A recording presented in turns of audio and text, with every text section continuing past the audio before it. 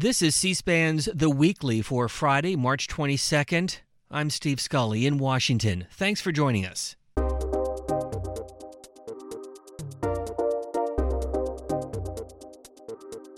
He came to Capitol Hill more than 2 decades ago and quickly rose up the ranks as a Senate staffer. Earlier this month, Don Stewart stepping down as Senator Mitch McConnell's longtime communications director. He was the man behind the senator who helped develop the strategy and shape the message. Around Washington, everyone knows him simply as Stu. We sat down with him in Senator McConnell's hideaway office inside the U.S. Capitol. Don Stewart, after more than 2 decades as a staffer on Capitol Hill, this is your final day. What are your thoughts? What are you thinking? I'm thinking back a lot of what we've done over the last 20 years and how things have changed. I talked a little bit about it last night, about the differences when I got here and when I'm leaving, and sort of the dramatic changes that have really accelerated over the last 5 or 10 years. So it's nostalgic, but I'm excited and happy, and the Senate's in good hands. When you walked through the Capitol this morning for the last time, what went through your head? Well, it hit me that what a fantastic place this is. I always remind people that it's a unique place, and people save up all year to come and visit this building, and so they should always take advantage of actually being here and seeing it. And I told people that if you ever go to the Rotunda and you're bored, it's time to go. I've never hit that point, and I still try to go there every day, and I will every time I come back. But it's just a beautiful building and with a lot of wonderful people that I've come to know, and I've enjoyed every minute of it. And I can't tell people enough how much they should come and just look through the building, spend a little time in the Rotunda, especially after the tourists leave in the afternoon. It's quiet and beautiful, and you should go check it out. We'll talk about all of this in just a moment, but I want to go back to the Senate floor. A rare occasion where your boss, the Senate Republican leader, got emotional as he said farewell to your service here on Capitol Hill. We carried it live on C-SPAN 2. Let's watch. So, for more than 12 years, I entrusted Stu with my words and my goals and my reputation. And he's never let me down. He never flagged. He never slowed.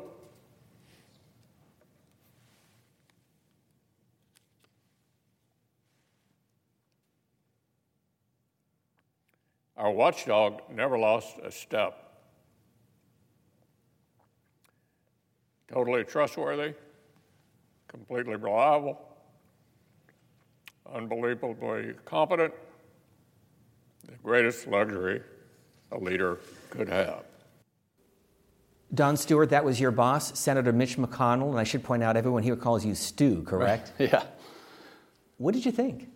Well, it wasn't the first time I made a senator cry, but it was a fantastic speech, and it was really generous of him. I really appreciated it. My mom really loved it. My daughter really loved it, and it was a really nice way to leave. Did you know he was going to say those words? I didn't. I knew he'd speak. I've edited literally thousands of speeches in my time, and that one is one that I didn't get to edit. I didn't see it in advance, so it hits you more when you don't know what's coming, and it was a beautiful speech. What did he tell you after the speech? Anything? He said, good job. He appreciated it. We spoke again later in the evening, and we had a little time to ourselves, and he was very generous with me. He relies on his staff a lot, doesn't he? Yeah, he said he has an extended family outside. You never really leave the McTeam, as we call it. He has an extended family outside of the building, former staffers that have been with him, over decades, that are still come around and friendly and helpful, and they're never really gone. They're always around, and he appreciates that. He's been very good to so many staffers for so many years. I told him last night that I really appreciated him not being a jerk or a crook or a creep, and all of that is true. And he doesn't care what you look like or where you come from. If you do a great job, you're on the team, and you're always on the team. How did you first come to the U.S. Capitol? Because you worked for a number of other Republican senators before you moved to this office. I did. My first job was for Senator Paul Coverdell, the late Senator Coverdell. I worked for him in his state office, one of his state offices. I was the regional director in East Georgia. When I got out of the Army, I was in Georgia, and I got on with his office there and worked for him there, and then they moved me up here. And sadly, the day I first started here was the day he passed away. He had an aneurysm. And then I moved on to other senators. I went to Senator Phil Graham's office and worked for him for a couple of years. Learned more than you could ever possibly learn about media relations and communications and speaking. And then when he retired, I went with Senator John Cornyn, who won that seat, and stayed with him for about 3 years. And then Senator McConnell when he was whip and about to become leader, asked me to come over and help him set up this office, the leader's office. What's the key to effective communication? So much has changed in the last 20 years in terms of social media, cable, a rapid pace 24/7 news cycle. Mm-hmm. Well, Austria, it is really, as you said, accelerated. We went from, when I first started in the Senate, we had fax machines and typewriters and pagers. When I started in the leader's office, the iPhone didn't exist. A week after I started in the leader's office, Twitter debuted. So life has not been the same since. It's a lot faster. There's a lot more pressure on the media to get a story out first, not just in the paper now, but on Twitter first. So the time between action and notification has shrunk to milliseconds. So it's a unique challenge for communicators now, is to handle that shortened time frame and the response times, and being able to manage from what the actual facts are to what gets reported, and how that changes and develops over the day, because there is something instantaneously online. So how does that change the job of a press secretary, a communications director, whether you're with Mitch McConnell or a freshman House member? Well, it certainly extended the day. When I worked for Senator Graham many years ago, our communications director left at 6 p.m. every day, and you didn't hear from him again. Now, there's no leaving at 6 p.m. Even if you leave the building, you're not leaving. The phone's on all the time. It's 24 hours a day. I get calls sometimes in the middle of the night, weekends. Crises happen anytime. A terrorist attack doesn't ask me if it's convenient. An announcement from a member doesn't ask me if it's convenient for me at that point. If it happens that time, it doesn't wait till the next morning. Things used to wait till the next morning. If it wasn't on the nightly news, nothing else was going to get reported till the next day. Now, it's constant. You don't have time anymore. So the news cycle has shrunk to where it's no longer a cycle. It's just constant. And that's, I think, the biggest challenge for communicators, is being able to manage their time and being able to manage the response to things that happen, external forces. They don't have that luxury anymore of waiting and developing a response and getting good decisions and having meetings.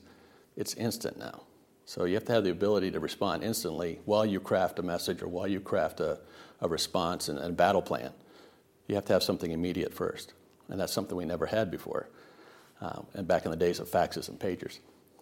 In announcing that you were leaving, and we'll talk about your next job in just a moment, but Politico pointed out that you're an Army veteran, as you just mentioned, and a former bouncer, which puts you in good stead for this job. Oh, it's perfect. I learned quite a little bit. As a bouncer, you learn a lot of people skills. You learn how to convince people to do things that they don't want to do. Most people, when they're in a fight, really don't want to be fighting, but they can't back down. So you have to have an external force like me to step in and explain to you why you shouldn't be doing that. And a lot of those same skills, convincing people not to resort to something bad, translate over into dealing with media and politicians and everything else. And in the Army, the discipline and the camaraderie is something that we have here. It's very similar as a Senate staffer. You have the same sort of family atmosphere of people you work with. It's a bubble within a bubble, as a friend told me. You're working in a building with a group of people in D.C., and you're just constantly around the same people, and they become your family. You spend time with them, you know their children, you know their parents, and it is a family atmosphere, much the way it is living in a military barracks and working with your colleagues, and you rely on your colleagues. So your friends are also people that you rely on all the time, inside and outside the building. So a lot of that translated over to being a Senate staffer. Where did you grow up? Riverside, California. It's the Inland Empire. It's where the smog settles from L.A. But I grew up there. I left there in the 80s. But I spent all my early life there. Is that where you were a bouncer? No, that was in Savannah. When I got out of the Army, I went back to school, and I needed a job to pay for school. Between my GI Bill and being a bouncer, I was able to pay for school without a student loan debt.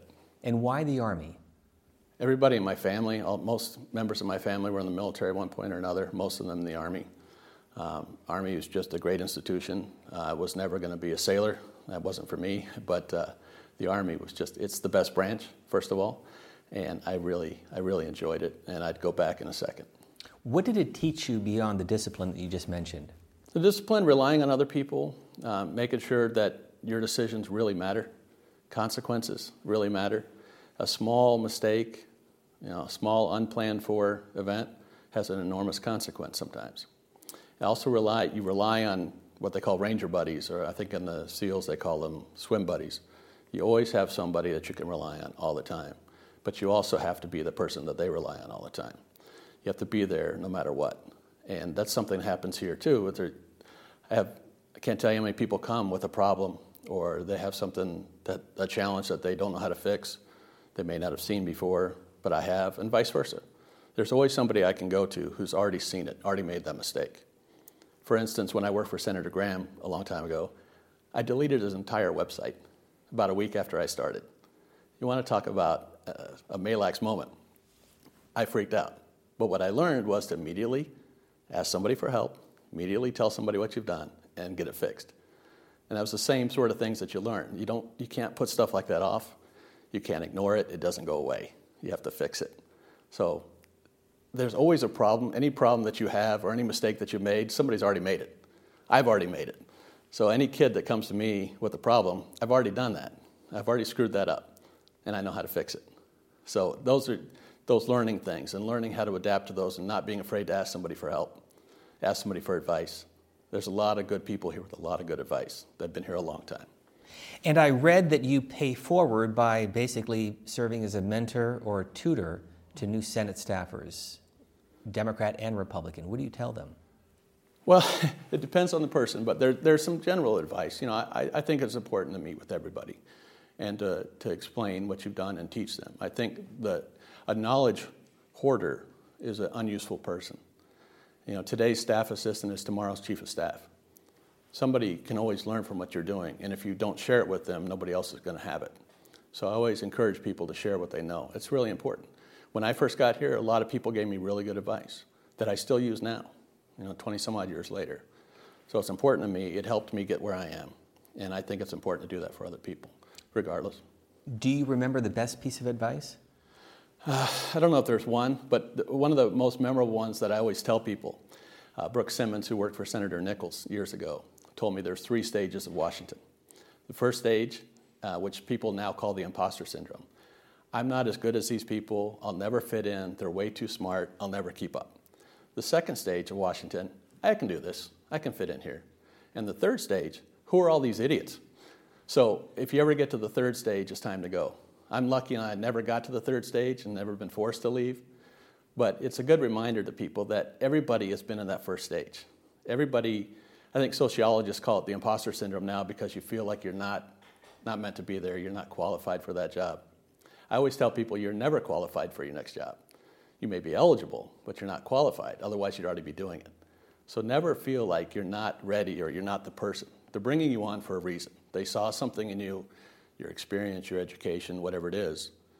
You will be qualified for that job once you get to do it. So never feel like an imposter. Never feel like you're not good enough or smart enough, because you are. They brought you there. So that first stage is going to end soon, and you'll soon enough be in the second stage of Washington. Just stay out of that third stage.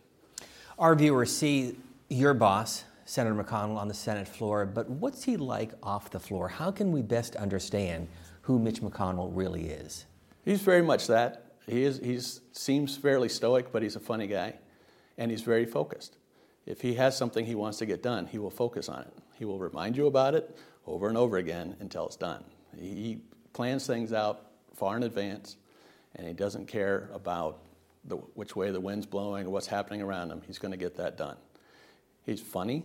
He has sort of a dry wit that you rarely see, but he is humorous, and he cares deeply about his people, his Kentuckians, his family, his staff, which is also his family. I've seen empathy in him that is rare in most people, that he doesn't brag about, he doesn't talk about a lot, but I've had problems, and he's called me in and walked me through it and handled it quietly, didn't, make a big scene out of it. But he's very empathetic, he's very funny, and super smart. And it's always a danger. I always tell staffers, be careful what you tell your boss, because they remember it. If you tell him a fact or figure or an anecdote, that's in. It's locked in. He's going to remember it forever. And he's just very clever and very smart, and he can tell you about any district in Kentucky, any state Senate race or state House race. He knows who's running, how far ahead they are, and what their family's like. And he remembers all of his former staffers, their kids, everything about them. And it's just a remarkable memory that I wish I had. But that's who he is. He's just a very calm, very smart man. He's also a tactician. He understands how the Senate works. And I want to talk about two memorable experiences that I assume you were a part of. First of all, the debate over Merrick Garland and whether or not to bring his nomination to even a committee hearing. What was going through his mind, and what was your role in all of that? Well, it was an interesting time because we were all scattered. It was a recess. I had just had foot surgery, and I was laid up at home a couple days after surgery. Our chief counsel was on vacation. Our chief of staff was gone. And the leader was on vacation as well. He had just landed when that news broke. And he didn't waffle around. He didn't, spend a lot of time sharing his feelings. He knew what he wanted to do. He knew it was the right decision. He gathered us all up on the phone. He told us what he wanted to do. And within an hour, we had a statement out. And he stuck to it. It wasn't some, I'll change my mind if it looks like the political winds are shifting. He stuck to it, even though it looked like a Democrat would win the White House. So it was a I won't say immediate, but it was a fairly quick gathering of the staff on the phone, and we implemented it right away. And it was his initiative? Yes, sir. Let me ask you about the whole government shutdown, because there had been reports that there was going to be an agreement, the Senate was going to take it up, and then the president changed his mind. Walk us through all of that and what he was feeling. Was he frustrated with the White House? What your role in all of that was? Well, it was like any other sort of big nationally covered event. There was a lot of meetings, a lot of conferences, a lot of discussions with the White House and with the House. A lot of what we do here is communicating behind the scenes so that we're all on the same page. I mean, we have a lot of conversations with the House. We have a lot of conversations with their staff, with the White House and their staff. So it was just constant communication. There was a lot of, like almost any other big issue like that, you have to communicate constantly. So he had a plan. We passed something in the Senate. The House had a different plan. Weren't able to marry those two together. But in the end, it took a little while, but we got to where we needed to be. But it started out as like any other issue where you have a lot of communication that isn't public, but it goes on. It's constantly behind the scenes. What has his relationship been like with presidents that he's worked with over the years? It's been good. It's funny. People always say that he was always out to get Obama, President Obama, always out to get him, this, that, or the other. But he was actually the one that stepped in on some of the major deals when there was a fiscal cliff or shutdown. He was the one that worked with Vice President Biden or President Obama and got those done. It was an unlikely pairing, but he's the one that stepped up because something had to happen. And Vice President Biden had a great relationship with him, and they were able to work together when President Obama couldn't. There were some things that needed to get done, but President Obama couldn't do it. So working with Vice President Biden, who had Senate experience, and stepping up, and handling that, even though it was the president of a different party, was a remarkable thing that he doesn't get a lot of credit for. But it just took somebody saying, can somebody just come forward and do what you're supposed to do? I think he said at one point, Vice President Biden, does anybody down there know how to negotiate? And it eventually took Vice President Biden to get a lot of that done. Because, as you know, Democrats say that Mitch McConnell said he wanted to make Barack Obama a one-term president. Of course. And I think any Democrat leader, when there's a Republican, I think every Democrat in Congress wants to make President Trump a one-term president. That's not a remarkable statement. It's a political statement. Now, he also said in that same interview, but if he's willing to work with us and come to the middle, there's a lot that we can get done. And he proved that by working with them on those big issues. There's not a Democrat in town who wants Trump to get reelected. I mean, that's not unusual. That's expected. So this notion that he wanted President Obama to be defeated by a Republican president was not shocking to anybody here. In fact, he was surprised when it was a talking point by Democrats because they would want the same thing and do. Is there one day, one moment that stands out for you?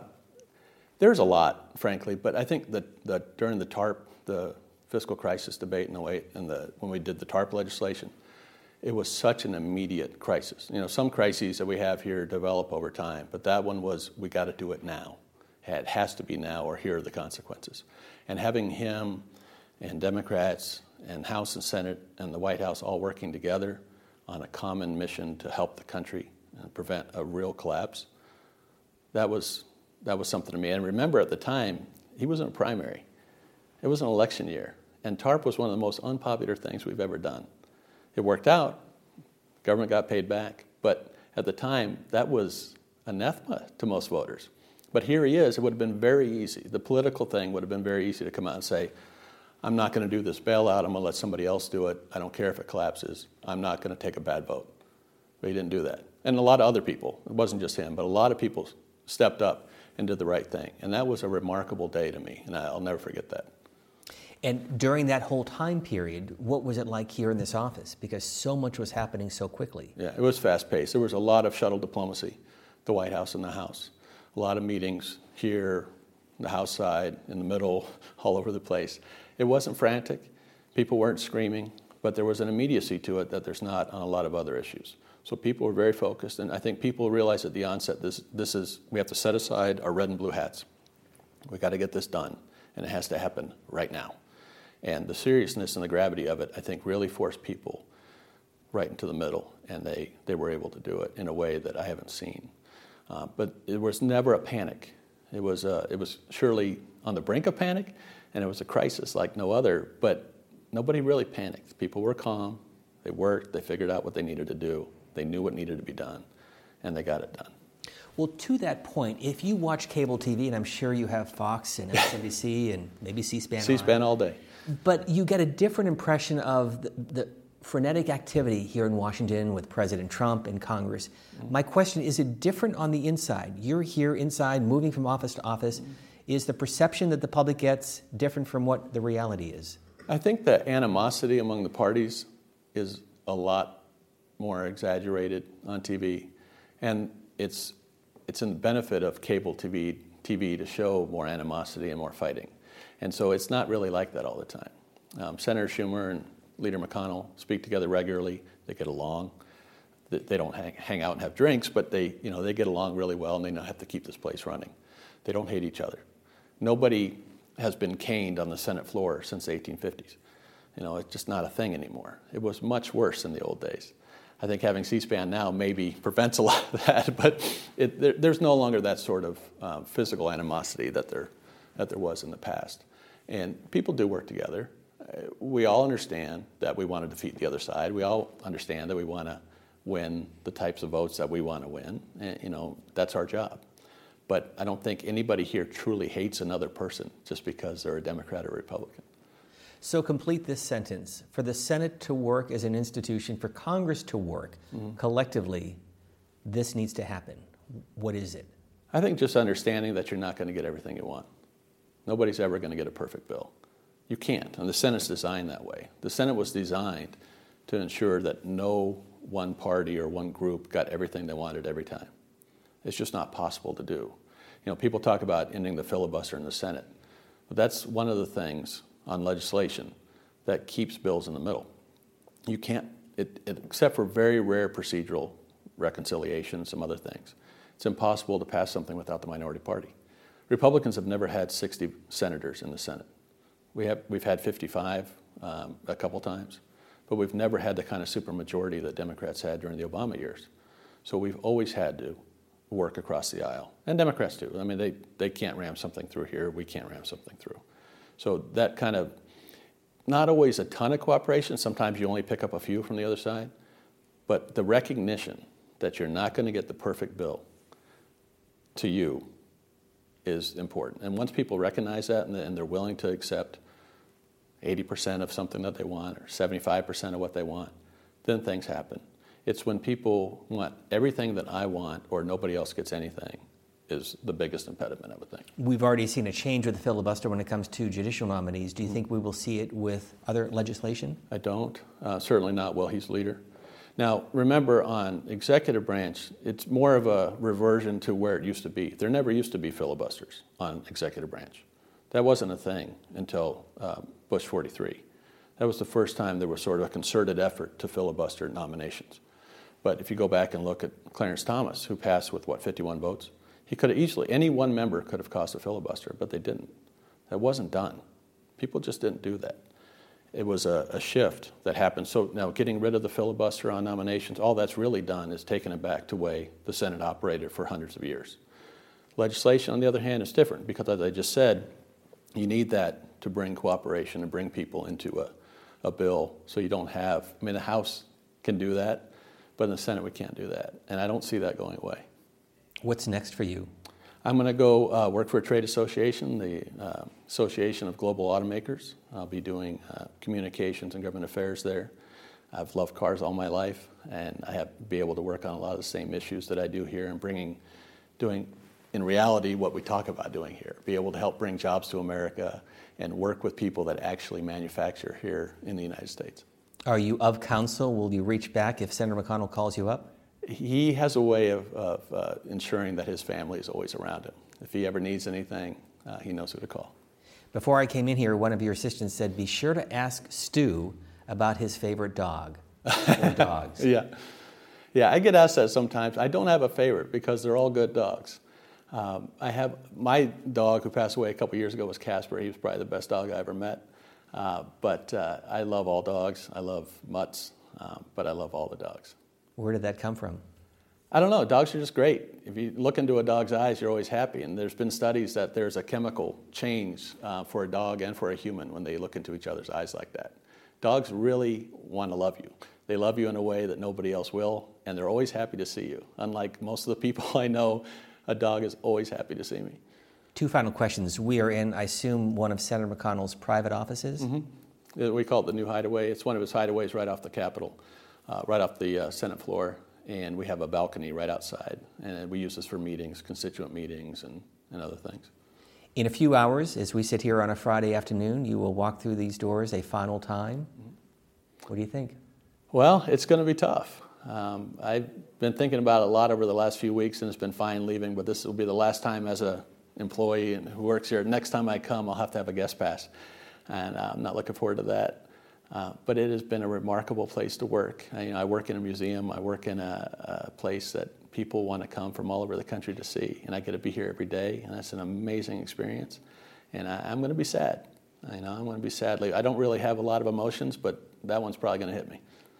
Don Stewart, or as you're affectionately called here, Stu, thank you for sitting down with us. We appreciate it. Oh, thank you. This interview is also available on video. You can watch it online at cspan.org. The podcast, The Weekly, also available on the free C-SPAN radio app or wherever you download your favorite podcast. We thank you for listening.